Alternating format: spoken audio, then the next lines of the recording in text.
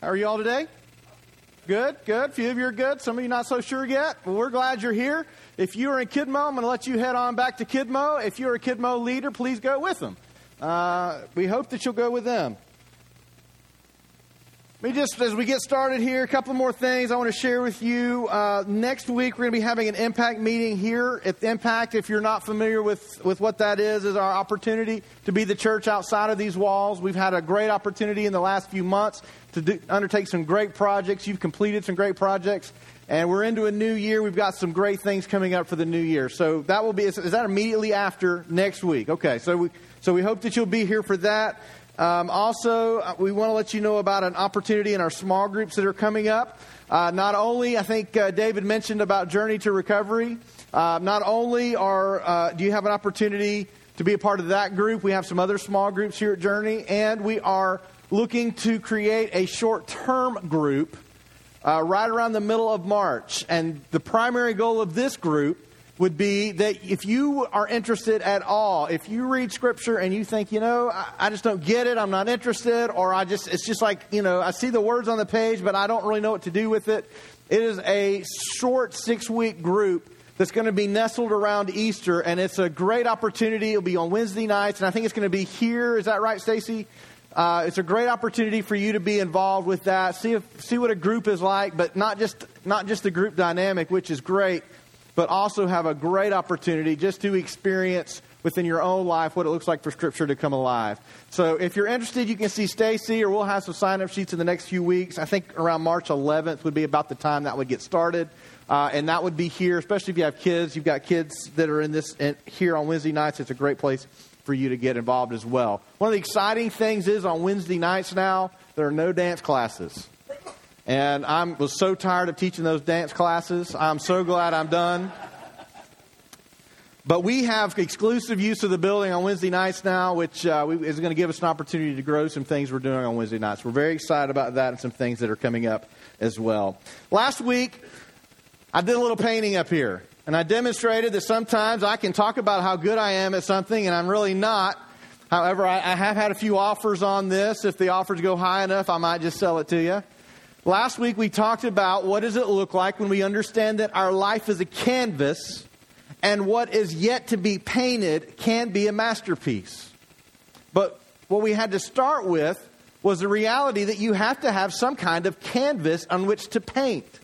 Now, some of you totally get this analogy. You're artists. You love this analogy, and it's great. For some of you, you're like, I don't care about art even when it's in front of me. I'm not interested. If it's not a football game, if it's not me doing something, I just could care less. But what I hope that you'll do over these next few weeks is indulge me on this journey to understand that your life, all that it was, all that it is, and all that it will be, is a painting in progress. Now, what it's going to look like at the end of the day, well, that's still yet to be determined. And so last week we talked about the kind of canvas that you have. And I asked you, if you were here, to consider what shape is your canvas in. And I asked you to consider in different areas. For example, what about your faith? What shape is your canvas in? Is it all messy like my picture that I made? Have you been trying to make things fit and they don't fit, and you've been, giving maybe God a corner here or there, but you've not really given him the whole thing? Or perhaps you have just put everything in for a couple of weeks and said, God, you got 2 weeks, do something amazing or I'm done. And you just kind of messed up your painting of faith. What about your family, your friends? There's lots of different places in your life. So I've asked you to really consider what shape your canvas is in. Today, I want to talk to you about something else, and fortunately, I'm giving up my paintbrush today, and we're going to have somebody else come up. So, Aaron, if you'd come up here, I want you all to welcome Aaron. Aaron's going to be painting for us today. Now, unlike me, come on up, take a bow. Y'all know Aaron. Aaron's one of our teenagers in our student ministry. And I'm just going to let you kind of go to it. She's going to be painting throughout the rest of the service. And you can watch her, but listen to me as well. So just listen. Aaron, have at it and ignore all of them. All right? Just ignore, but don't ignore me. But you can ignore me to a degree. But ignore all of them and I'm going to ask you to get to work. And some of you are thinking, well, what's the point of having someone up there painting? That will be made clear a bit later. But I'm very excited for her. Unlike me, that was my first painting since I probably was in kindergarten. Erin actually is a lover of art. And she loves to paint and create. And so you will be able to see very quickly that she has a lot more ability than I do. So I'm very thankful to have her up here. And what I want to do today is I want to go through a number of different things. Now, for some of you, I've got some OCD folks in the room. And some of you are going to notice that as our slides scroll through this morning, they're a little off-center. We had a projector malfunction. We've put a new projector up, but we couldn't get it dialed in. Now, here's my suggestion for those of you who have already noticed the words and the lines are not perfect. Yeah. Those of you who have already noticed that, you're like, that's bugging me, that's bugging me, that's bugging me. Richard's suggestion was just take off your left shoe and you'll be okay. But that only works when you're standing. So just kind of lean if you really are bothered by that. Hopefully we'll have that dialed in next week. The truth is, life is often messy, right? Things don't always work out. If you are a part of Journey, if you've been a part of Journey for any amount of time, you have learned that things don't always work out the way we hope they would. Sometimes they do. But life can be messy. And as we begin to think about our lives as being art, sometimes that picture gets messy. Some of you in the room today, your picture is exactly the way you want it. You laid it out. You worked hard. You've really got it where you think it ought to be. For some of you, you're not in that place. You're thinking, you know what? This picture is a mess. I don't know what I'm going to do here. It's just an absolute mess. And yeah, I want to think my life can be a masterpiece. But at this point, I do not believe that. It is such a mess. It is so messed up. I really don't think it's possible. Now, there's one very easy question to ask on what's the difference between a piece of art and just a bunch of color on a canvas. And that question is, who is painting those strokes? Who are making the strokes on that picture? See, a canvas is neutral. A canvas in and of itself is not going to create great art. No one ever looked at a blank canvas and said, that is gorgeous. Well, somebody did. Now, I'll be fair that we were in D.C. We used to live in D.C. and we would go to the Smithsonian's and all those. And then we went back to visit this last summer and I went to see some of those. And I truly believe in a museum somewhere there is a blank canvas. Somebody going, that is just beautiful. Do you see what that means? Do you see what this says? It's incredible. You know, there is somewhere. I mean, I'm going to go paint me a line. All I need is a roller and a straight black line and it is art. I'm going to sell it for $1 million. You'll never see me again. I'll be on the beach somewhere. But truly, the canvas itself does not create a beautiful picture. It's neutral. Your canvas, your life, where you are now, as difficult as this may feel, it is neutral. Now, what can happen with the canvas is unlimited. And so the question I want to leave you with is, who is going to direct your strokes? Who is going to direct where the brush goes? What colors are used? What's going to happen in this painting? For some of you and you creative folks, I mean, you sit down and you look at a blank canvas and you go, this is what I'm going to do. And then you sit down and do it. And it's incredible that you can do that. For others, they sit down and go, I don't know what I want to do. I'm just going to start. And then at the end of the day, that's what I wanted to do, apparently. And you just kind of work your way through till eventually you're there. And it's incredible. We all approach art differently. And I really believe, even for those of you in the room who are thinking, I don't get this whole creative thing, I want you to know that I believe in every single person in some way is built creativity. Every one of you have some level of creativity in you because you reflect the image of God. And one of the very first images of God we see is a God of creation. So you reflect Him, you reflect creativity. Some of you are great with a brush. Some of you are great on a computer screen. Some of you are great with words. I mean, there are many ways to be creative. Others of you, you decorate your house and we walk in and go, whoa, this is amazing. I decorate mine, and you walk in and go, get them to come decorate your house. You know, there's all different ways to be creative. You have within you the ability to create. We also have within us the ability to destroy. So my question for you today is, who directs your strokes? You know, in Sunday school, I grew up in Sunday school, and you know, a teacher would ask a question in Sunday school, and you never answered truthfully, right? You always answered what you knew the right answer was supposed to be, and we call those the Sunday school answers. So here's what I want to do. I want to get the elephant out of the room right now. Right now, you're expecting me to go, well, God should direct our strokes. Well, yeah, but there's a lot more to it. It's a lot more complicated, isn't it? To simply say, well, we just need to let God direct our strokes. That is completely a Sunday school answer. Because you know as well as I do, there's not a person alive who truly is hands off of their life. That they're letting God do every single stroke of their masterpiece. It's impossible. It's not going to happen. So today as we get started, I don't want you to go, oh, I know what he's going to say. I know what he's going to... No, you don't know what I'm going to say. And you don't know where we're going to go with this yet. But still the question remains, who's going to direct your strokes? Another question would be, okay, so if the Sunday school answer is that God should, does God ever want me to direct the strokes of my life? Does God ever want me to do something? Do I have any uniqueness or individuality in this? Or do I just kind of sit back and I'm not really a part of this painting that he's doing? And I would say this, you absolutely have a role in how the picture turns out. So as we go through this, we're going to be looking at several Proverbs today and be sharing several things with you. But as we begin, I want you to remember what we talked about last week. We will make a mess of our own lives because we ourselves are short-sighted. Every one of us. You're short-sighted. I'm short-sighted. Not a single one of us is able to comprehend the complexities of all that we'll deal with within life. If we read through Proverbs 19:3, it says, people ruin their lives by their own foolishness and then are angry at the Lord. I mean, that is so true. It's on half my Facebook wall right now. People who are mad at God for the choices they've made. We make a mess. 1 Corinthians 13:11 describes it this way. When I was a child, I spoke like a child, thought like a child, reasoned like a child. When I became a man, I gave up childish ways.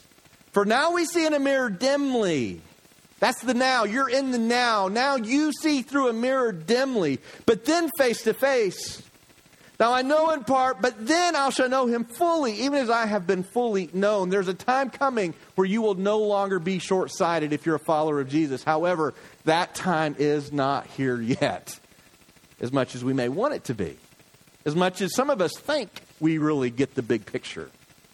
Truth is, every one of us is short-sighted when it comes to what God is doing in the world around us. Let me ask you this. What would happen in your life right now, at work, at home, your own, just how you feel about life in general? What would happen, or what would your life look like if you let a better artist take over? What would happen? For some of you, you'd be like, yeah, I'd do it. If there's someone else can do this better, come on, because I'm kind of tired of where I'm at. If somebody else can come and take the reins and kind of get me where I need to go for a while, I'm good with that. What would happen if a better artist could paint a better picture? Would you give them the opportunity to do that? Or is the ability to direct your own path so important that you would never be capable of giving that control to someone else? Now, for some of you, here's what I know. Some of you are very capable of this. In fact, you've lived your entire life handing your brush to whoever comes along that seems more confident. And you struggled because you've given your brush to some people that did not handle it well, and they have created a real mess of your canvas. So for some of you, the idea of giving your brush to someone else, it is very real. It is where you live. And perhaps the better question is there a better or capable artist to give your brush to? So could it be better? What could happen if a better artist created that picture? Would you be happy that someone else painted the picture, but you got to look back and it was better than you ever could have done yourself? It's a hard question every one of us will answer every single day of our lives. Would you be able to do that? John 10:10 says this, the thief comes only to steal, kill, and destroy. Jesus came that they may have life and have it abundantly. As we talked about last week, truly the enemy is in control of this world. And because he's in control of this world, he often controls our perspective. And because our perspective is what often guides our steps, the enemy often controls our steps because we let our perspective be ruled by him. And the way that works out is we let everybody else, that whatever they're doing, that's what I'm going to do. Whatever they say I should be about, that's what I'm going to be about. Whatever is cool for them is going to be cool for me, even though I really know that's not the right thing to do. The enemy's in control of this world, and if we allow ourselves to just look at life through our eyes, we will allow him to win in our lives. Because we're short-sighted. We can't see as things really are. There are supernatural powers going on all around us that you and I, we honestly cannot see the gravity of what is happening in our lives. There's only one artist that is able to do that. There's only one artist that can truly look back, peel back the layer, and see the picture that is forming. Would it be better to give them the opportunity to do that? The thief is here to steal, kill, and destroy. But there is an artist that is here to build, to create, to do something incredible. Now, if we do go with the Sunday school answer, it's a true answer. Who should direct the strokes of our lives? It should be God. God created us. God created all of this. God sees all of this. God has a plan not just for our short little lives, but for all eternity. God certainly is capable and has demonstrated he is not a God who just sits in the corner, but he is a God who wants to be actively engaged not only in the world, but in your life. God has demonstrated that over and over and over again. He has demonstrated he wants to be involved. So how do we do this? If we're to say, okay, I get it. We can give somebody else better control who's better capable of doing this thing. I'll totally give it to them. So how do we do that? All right? How's that possible? It's a good idea, but I still have to go home and I still have to live my life. I have to make decisions tomorrow. I've got to get up, go to work, and I've still got a lot of things on my plate. So how do we practically let God take over? Because it sometimes can feel like I'm just supposed to sit in my recliner and just watch. And yet you have learned very quickly that that's not how life works. One of the very difficult things that you learn growing up is how to deal with other people, because you will try lots of different ways and people are really hard to predict how they'll respond. So you still have to go to school tomorrow. You still have to go to work tomorrow. And just because we had this awesome sermon today, well, I mean, I hope it will be. At least we'll have an awesome painting here in a minute. And even though you heard this sermon that said God can paint a masterpiece of your life, that coworker you work with that is a real jerk is still going to be there tomorrow. And you still have to deal with them. So how does this practically work within our lives? How does this practically work? Well, I would like to give you an ABC and you're done. There's not an ABC and you're done in anything in all creation. It doesn't exist. But we can find places in Scripture that point to how do we give control to someone better capable of handling this. So if you want to let God paint the picture of your life, this is what it's going to require. Number one, it's going to require faith. It has to start with faith. Now, it's not just the general concept of faith. If you've ever been in any kind of philosophy class, you'll understand that faith exists in many different ways, not just in how we view it in religious places, but you have certain faith when you sit in a chair. You all had faith when you sat down, your chairs would hold you up, even though there are some in this room that would love to have sawed a leg off somewhere while you were standing, so when you sat down, it didn't hold you up. When you get on a plane, you have faith. It's going to get you there. I mean, there's different levels of faith. We don't necessarily have to take all of eternity or our eternal place when we die. We don't have to take that into account to discuss what faith is. But when we talk about matters of giving God control of our lives, it is totally about faith to the very deepest detail. Because as many times as we hope that God shows up in a service, we've never had this glowing ball of light just, show up on stage and then you hear an audible voice come out. If those kinds of things happen, maybe it would be easier, but then that wouldn't be faith. Then that would just be, I saw it. It happened. So now, and yet God works by faith. We have to have faith. The truth is it takes faith to let someone else paint your picture. It takes faith for Erin to come up here. I don't know what she's painting over here. Keep going. You're doing good. It's a lot of blue. Hey, there's a movie called Waterworld. Is this about Waterworld? No, okay. See, Erin gives me a hard time every time I see her. I've got her in a little bit of an awkward situation. I'm going to pay her back a little bit throughout this next little while. All right? Retribution. Well, retribution is not really the right word, but yeah, I guess that could be. Maybe I should. I'll behave. I'll behave. Keep going. You're doing good. It takes faith to let somebody else paint your picture. Now, as I mentioned, some of you give the brush to whoever comes by and feels more confident than you. They tell you what to do. You go do it. It doesn't always work out well. It does take faith, whether you give it to somebody who's worthy of it or you give it to somebody who's not. It takes faith to let somebody else take control. And what I know about every individual on the face of the planet is none of us likes to give up control. It's hardwired in us to be in control of our own lives. Some of you are raising your kids to control their destinies. And what you'll find is that you can't control their destinies. And the way you'll learn that is you'll take an honest self-assessment of your own life. You couldn't control your destiny. They're not going to control theirs either. We can't be in absolute control, but it takes faith to let somebody else have some control.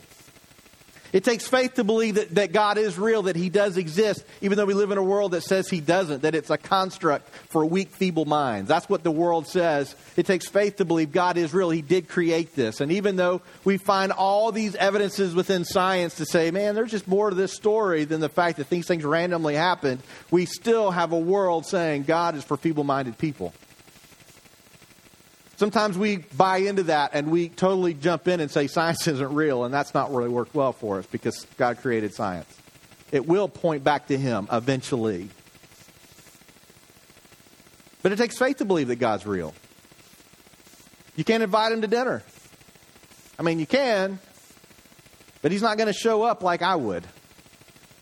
It takes faith to believe that God really knows what's best for you. It truly takes faith to believe God knows what's best. Because let's be honest, we'll never say this in a church setting, but let's be honest, at our core, we usually only really want God to do what God says when we agree with Him. If we don't agree, then we're like, hey, well, that's really open to interpretation, and I'm going to claim grace and mercy on this one.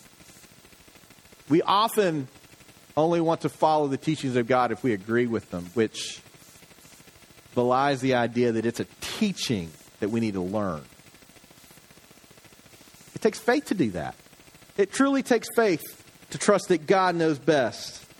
For some of you, you're going through a difficult time in life. And yes, you truly struggle with the fact that God is real and He wants to do something amazing in your life. Because right now, my life's a mess. I found this poem by Helen Steiner Rice. It's a great poem. And I want you just to listen to some unexpected words of what it means to be blessed. Some unexpected words of trusting in God, especially when you're going through hard times. It says this: our Father knows what's best for us, so why should we complain? We always want the sunshine, but He knows there must be rain.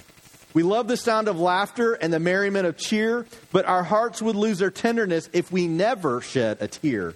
Our Father tests us often with suffering and with sorrow. He tests us not to punish us, but to help us meet tomorrow. For growing trees are strengthened when they withstand the storm, and the sharp cut of a chisel gives the marble grace and form.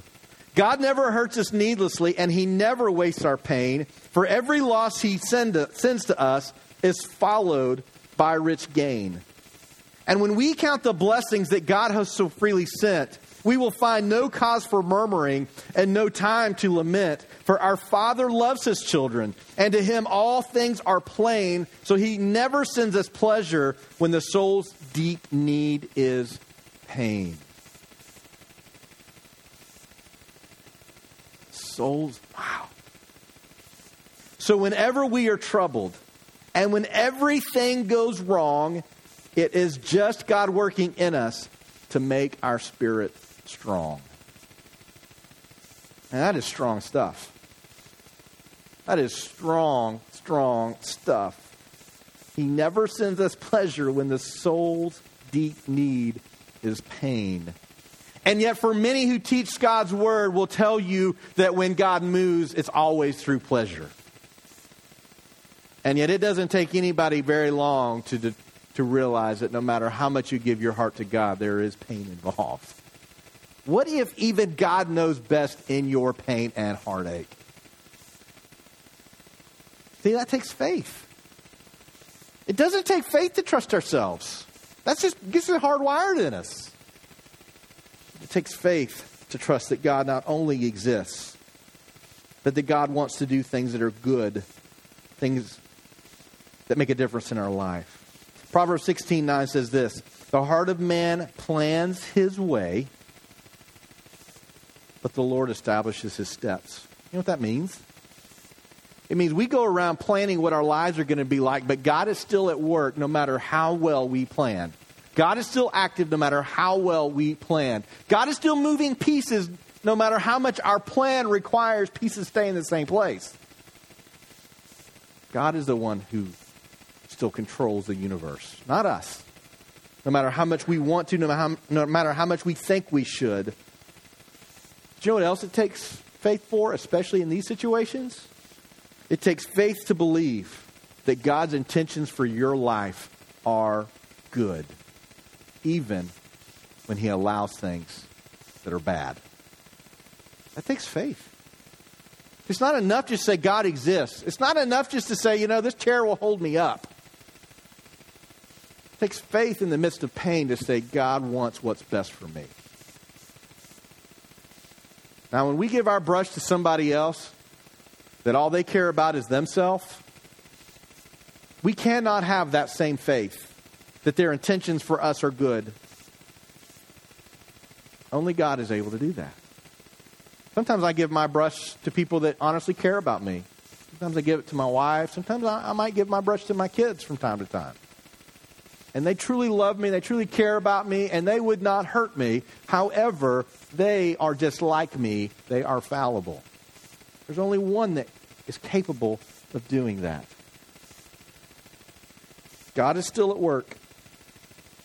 We can work with him, or we can work against him, but his intentions for us are good. So, if you want to practically give God the brush, you have to have faith. The second thing you have to have, and this is where it gets tough, is a humility to submit. Do you remember how that feels? When I grew up, my parents did not let me do whatever I wanted as much as I believed that was their job. They were supposed to finance it and drive me there. I'm supposed to be able to do whatever I want. My parents taught me very early, that's not the way the world works. And I have found that to be true at every stage of my life. That is not the way it works. There is some level that you are going to have to submit. Now, some of you really struggle with submission, so you'll go out and start a new business so you don't have to submit to a boss. Because you had a bad boss at some time. Some of you really struggle with submitting to your parents, right? Nobody here does. Everybody submits to their parents here, right? Oh, maybe not. And some of us as parents, sometimes we struggle with knowing how to deal with kids that don't want to submit because we look back at our own lives and realize we didn't want to submit either. We still don't. As we look at what's going on in the world through all of these crazy instances where people are being confronted with police and they're fighting back and they're getting shot, and then they say it's the police's fault that they got shot. Because they don't want to submit. I don't want to submit. You don't want to submit. When we don't submit, there are always negative consequences unless we're submitting to the wrong thing, and then the consequences are even worse. But if we're going to give God control, we have to have the humility to submit. Submission requires humility. It requires the willingness to say, it's not my will. The greatest example of that is Jesus. Over and over again says, I'm not here for myself. I'm not here to be served. I'm not here to have my will done. I'm here for the Father. Over and over and over he said that. And yet we still think that somehow to follow Jesus means we get to do things our way. To give God the brush is we have to have the humility to submit. Now, what does that look like practically? Romans 8:12, one of my favorite places in Scripture, says this. So then, brothers, we are debtors, not to the flesh, to live according to the flesh. For if you live according to the flesh, you will die. Now, that is the analogy for the way you and I live just naturally. How we're going to do it if we have no intervention at all, if we don't change our thinking in any way whatsoever, if there is no real experience with God, this is the way we're going to live. But it says, we are debtors not to flesh. For if you live according to the flesh, you will die. But if by the Spirit you put to death the deeds of the body, you will live. For all who are led by the Spirit of God are sons of God. For you did not receive the spirit of slavery to fall back into fear, but you have received the spirit of adoption as sons, by whom we cry, Abba, Father.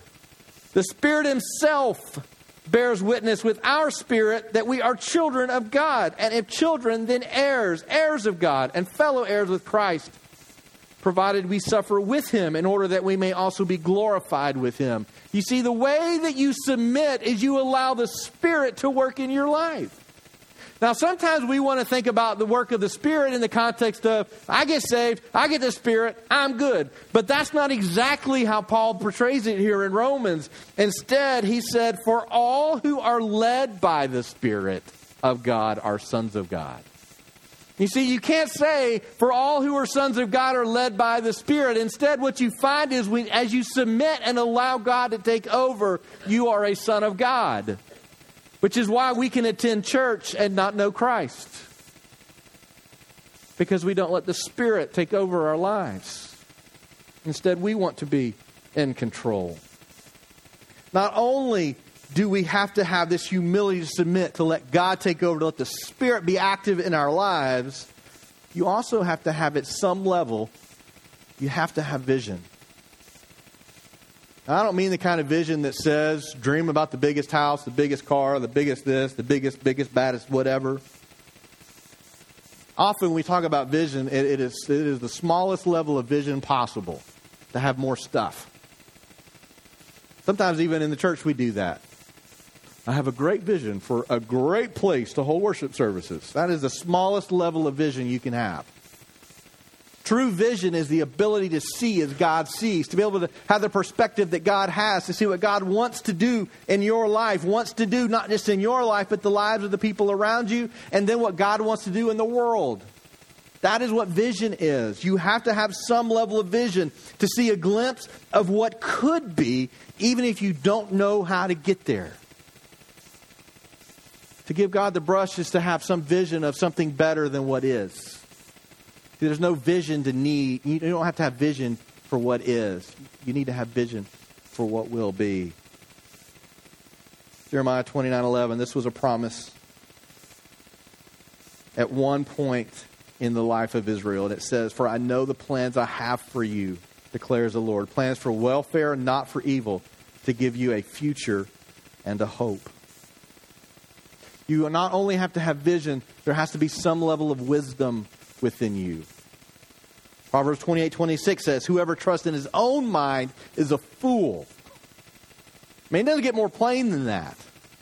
Whoever trusts in his own mind is a fool, but he who walks in wisdom will be delivered. Well, what kind of wisdom do we need? Does that mean we need to have book smarts? Wisdom is not book smarts. It's not the ability to be educated. Wisdom is the ability to know things that only God can tell you, and then to be able to practice them in a practical way in your life. You've got to have some level of wisdom. Here's what I know. There are times that I'm really good at letting God kind of paint the picture. Anybody else? There are days that, I am on point. It's like, come on, Satan, let's do it. I'm good. I am doing it God's way. I feel good. Problem is, those days are often interrupted, aren't they? I get a phone call, get an email, I get something that makes me mad. All of a sudden, I'm starting to look at things a little bit differently. Somebody did something to somebody I care about, and I'm ready to step outside of, okay, God, I've been giving this to you up to now. But come on, if you're not going to deal with this, I am. Right? We often find those places in our life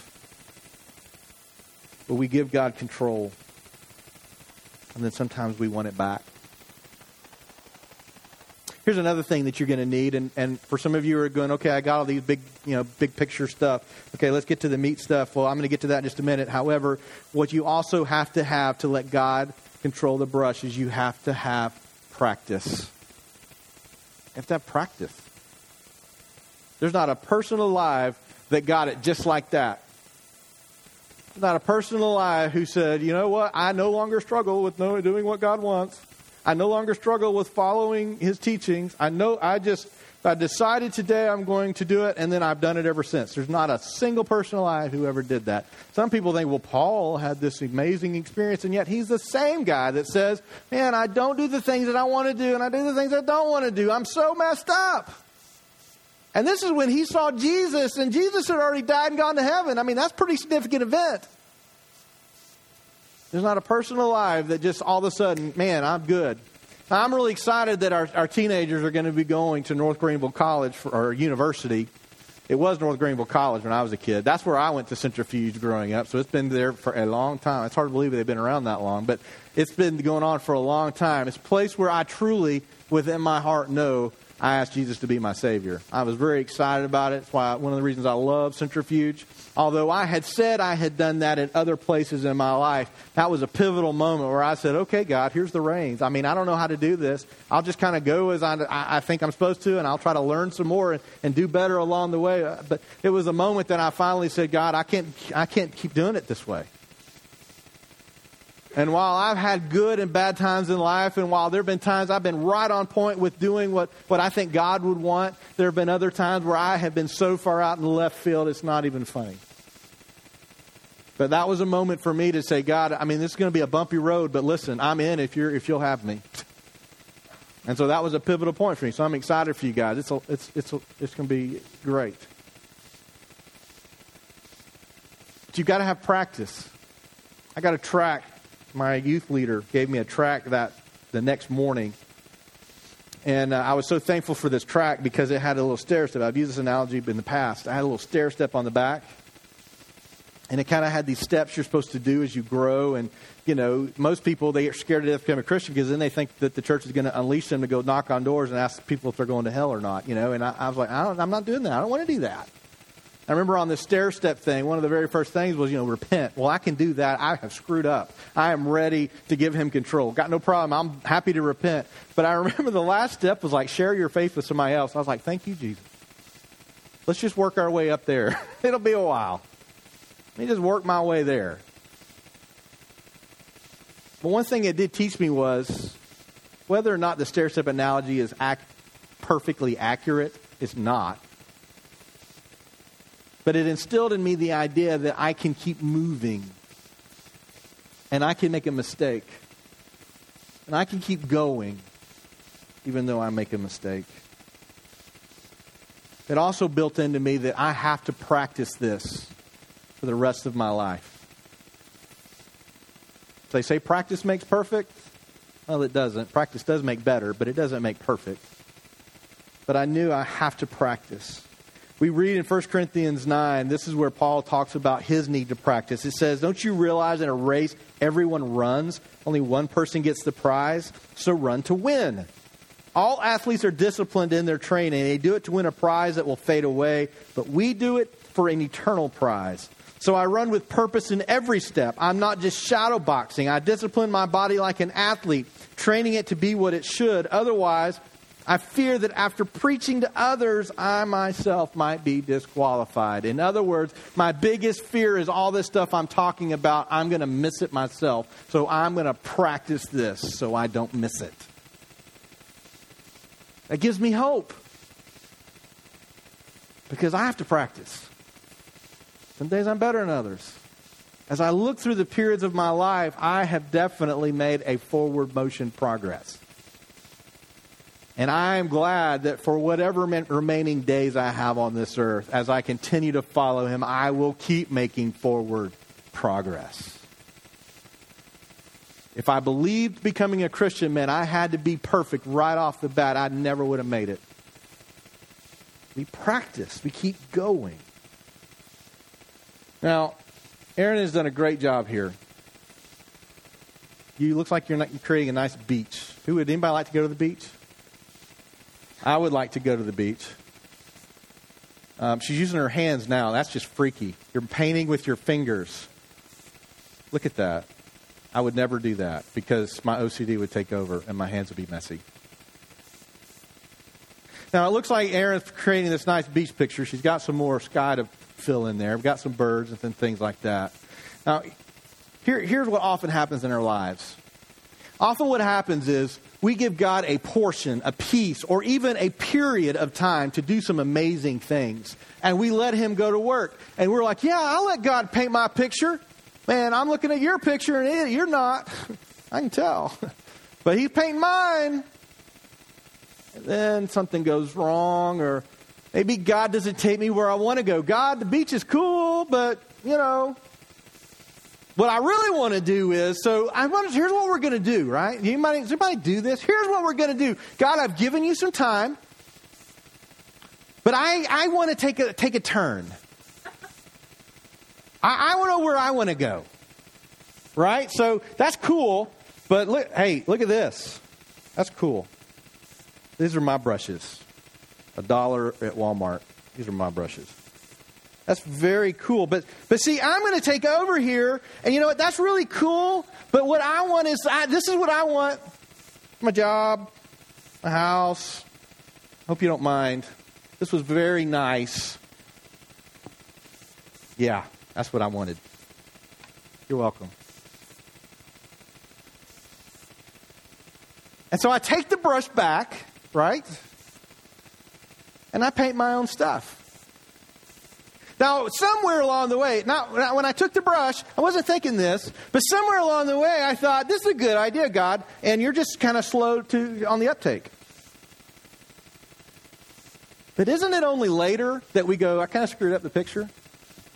Isn't it only later that we go, God, okay, let's do this. Big mistake. How about I will just let you erase that and start over? How does that work out? Is that working for anybody? Is there anybody here that can honestly remember something they've forgotten? I know that's a silly question, but honestly, you know where I'm going with this. Because once we've made the mistake, it goes with us, doesn't it? So this is where the analogy breaks down, doesn't it? I'm going to let God paint the picture.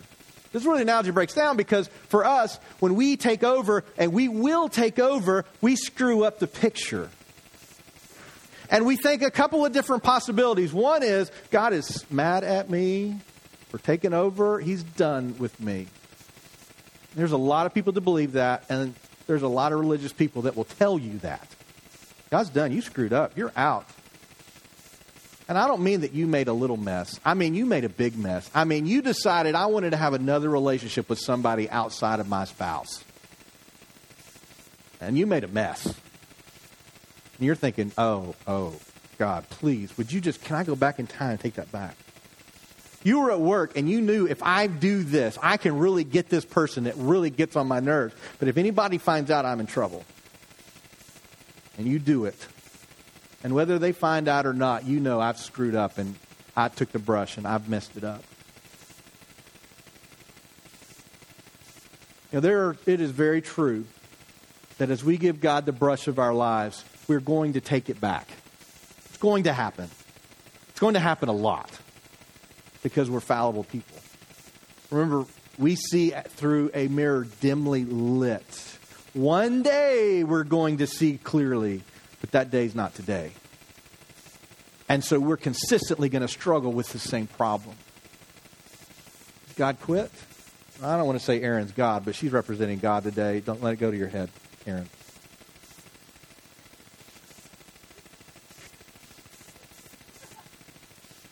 So this is what I want to end with today. How do you practically let God control your brush? I've given you some kind of big stuff, right? Big idea stuff. And some of this stuff will be much more practical, and some of it still is going to be something you're going to have to work through. But here are some of the basics. How do you practically let God have control of the brush? And the number one thing is this: you have to be willing to change. You have to be willing to change. If you're not willing to change, there's a lot of people that are praying for God to change something, but they'll never change themselves. If you're not willing to change, you'll never experience what God can do with your brush, because you're not going to actually ever give it to Him, because you're not willing to change. Now, in my picture, can I grab my picture here for a second? In my picture, what we did last week was, and this is for people who don't want to change, what we did last week is we kind of messed up our picture, and then we give God these corners, right? That's because I'm not really willing to change. Instead, I hear God work in these corners, and then I ask, why haven't you made a better picture?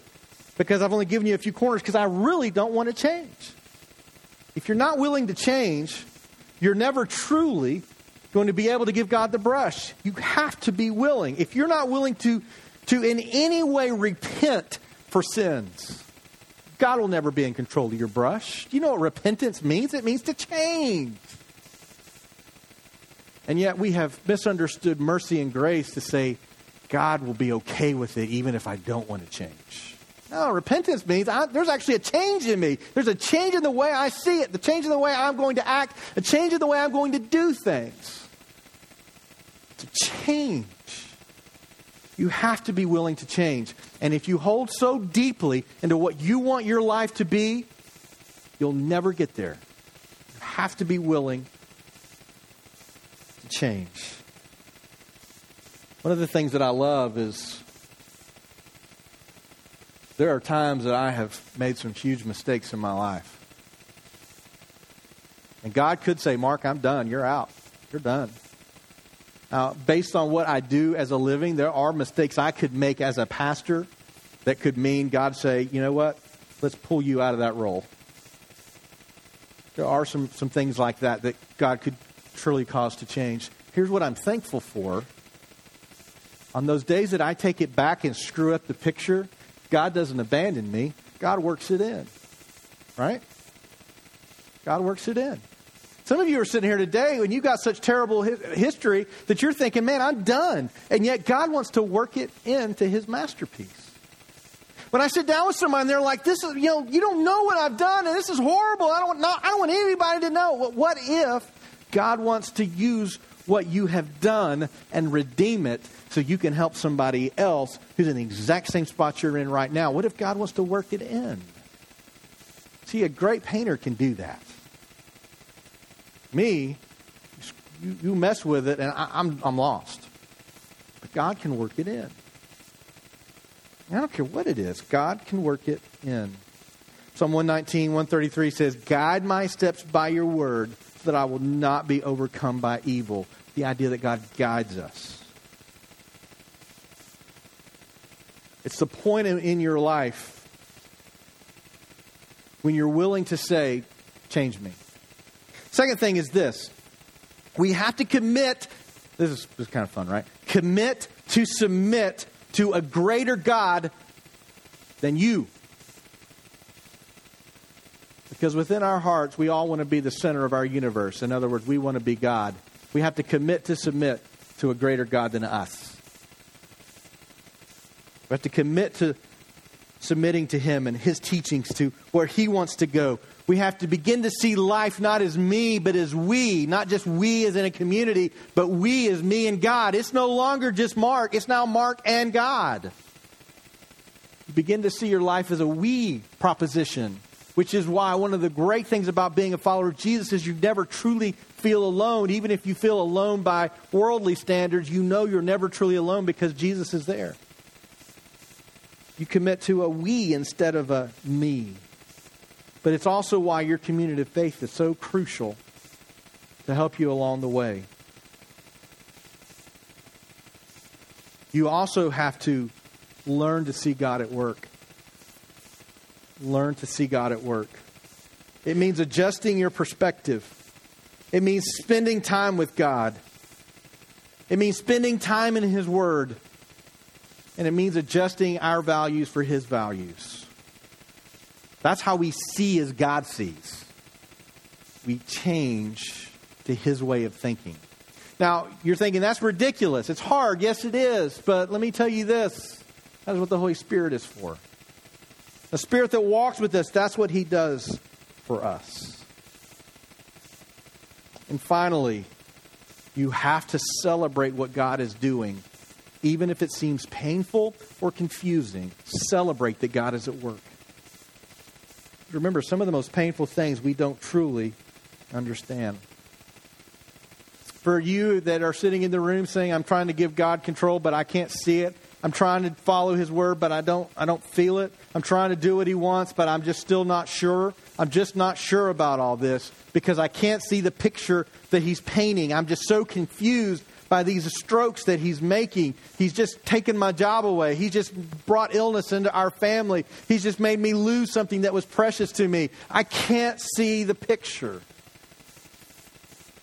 But what if it's still a masterpiece, even if you can't understand it yet? I want to show you a real quick video. Watch this.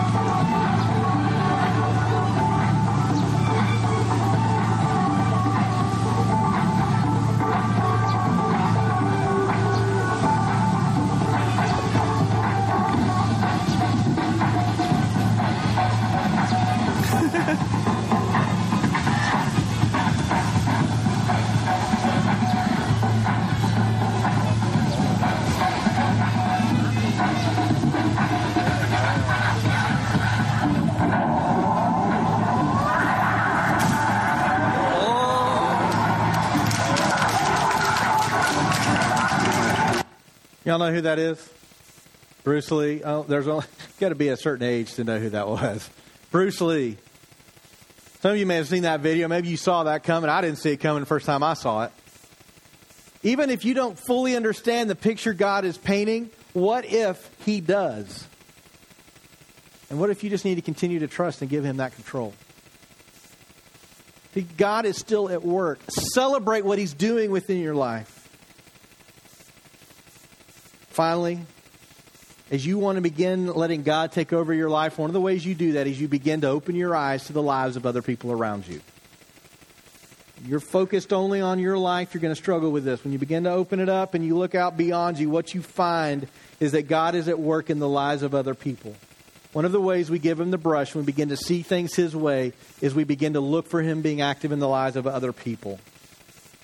He helps you to see a bigger picture that He's painting than just on your life. And you believe deeply within your heart that the picture of your life is the only thing God is concerned about. That's called sin. It's about me. All about me. What you're going to find is that God's painting on many canvases other than just yours. Some of what you're doing is affecting other people's canvases. Some of what He's doing in their lives is affecting your canvas. Trust that God has this. Give Him that control. I want to leave you with this simple idea that I'm going to require you to go home and figure this out, to work it out. There are many different ways to do this. The Spirit moves us in the direction God wants us to go if we let Him. But this is what I'm going to leave you with.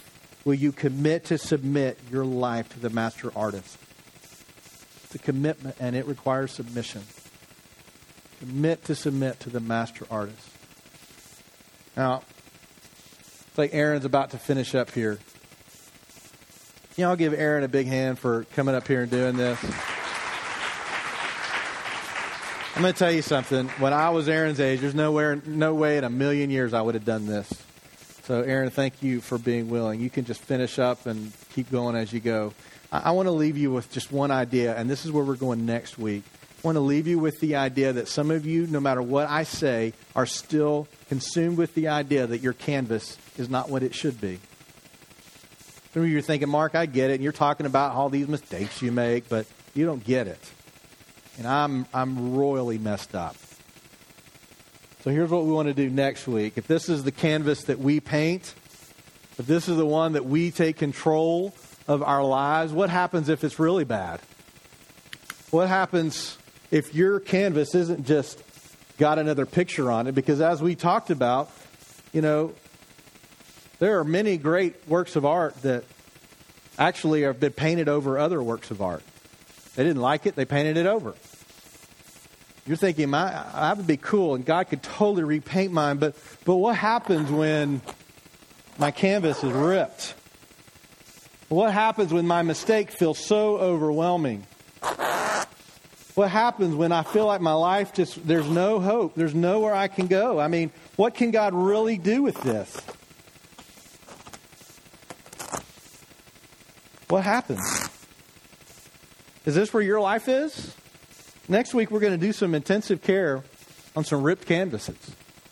And we're going to actually do some really cool stuff. However, it may not be with paint.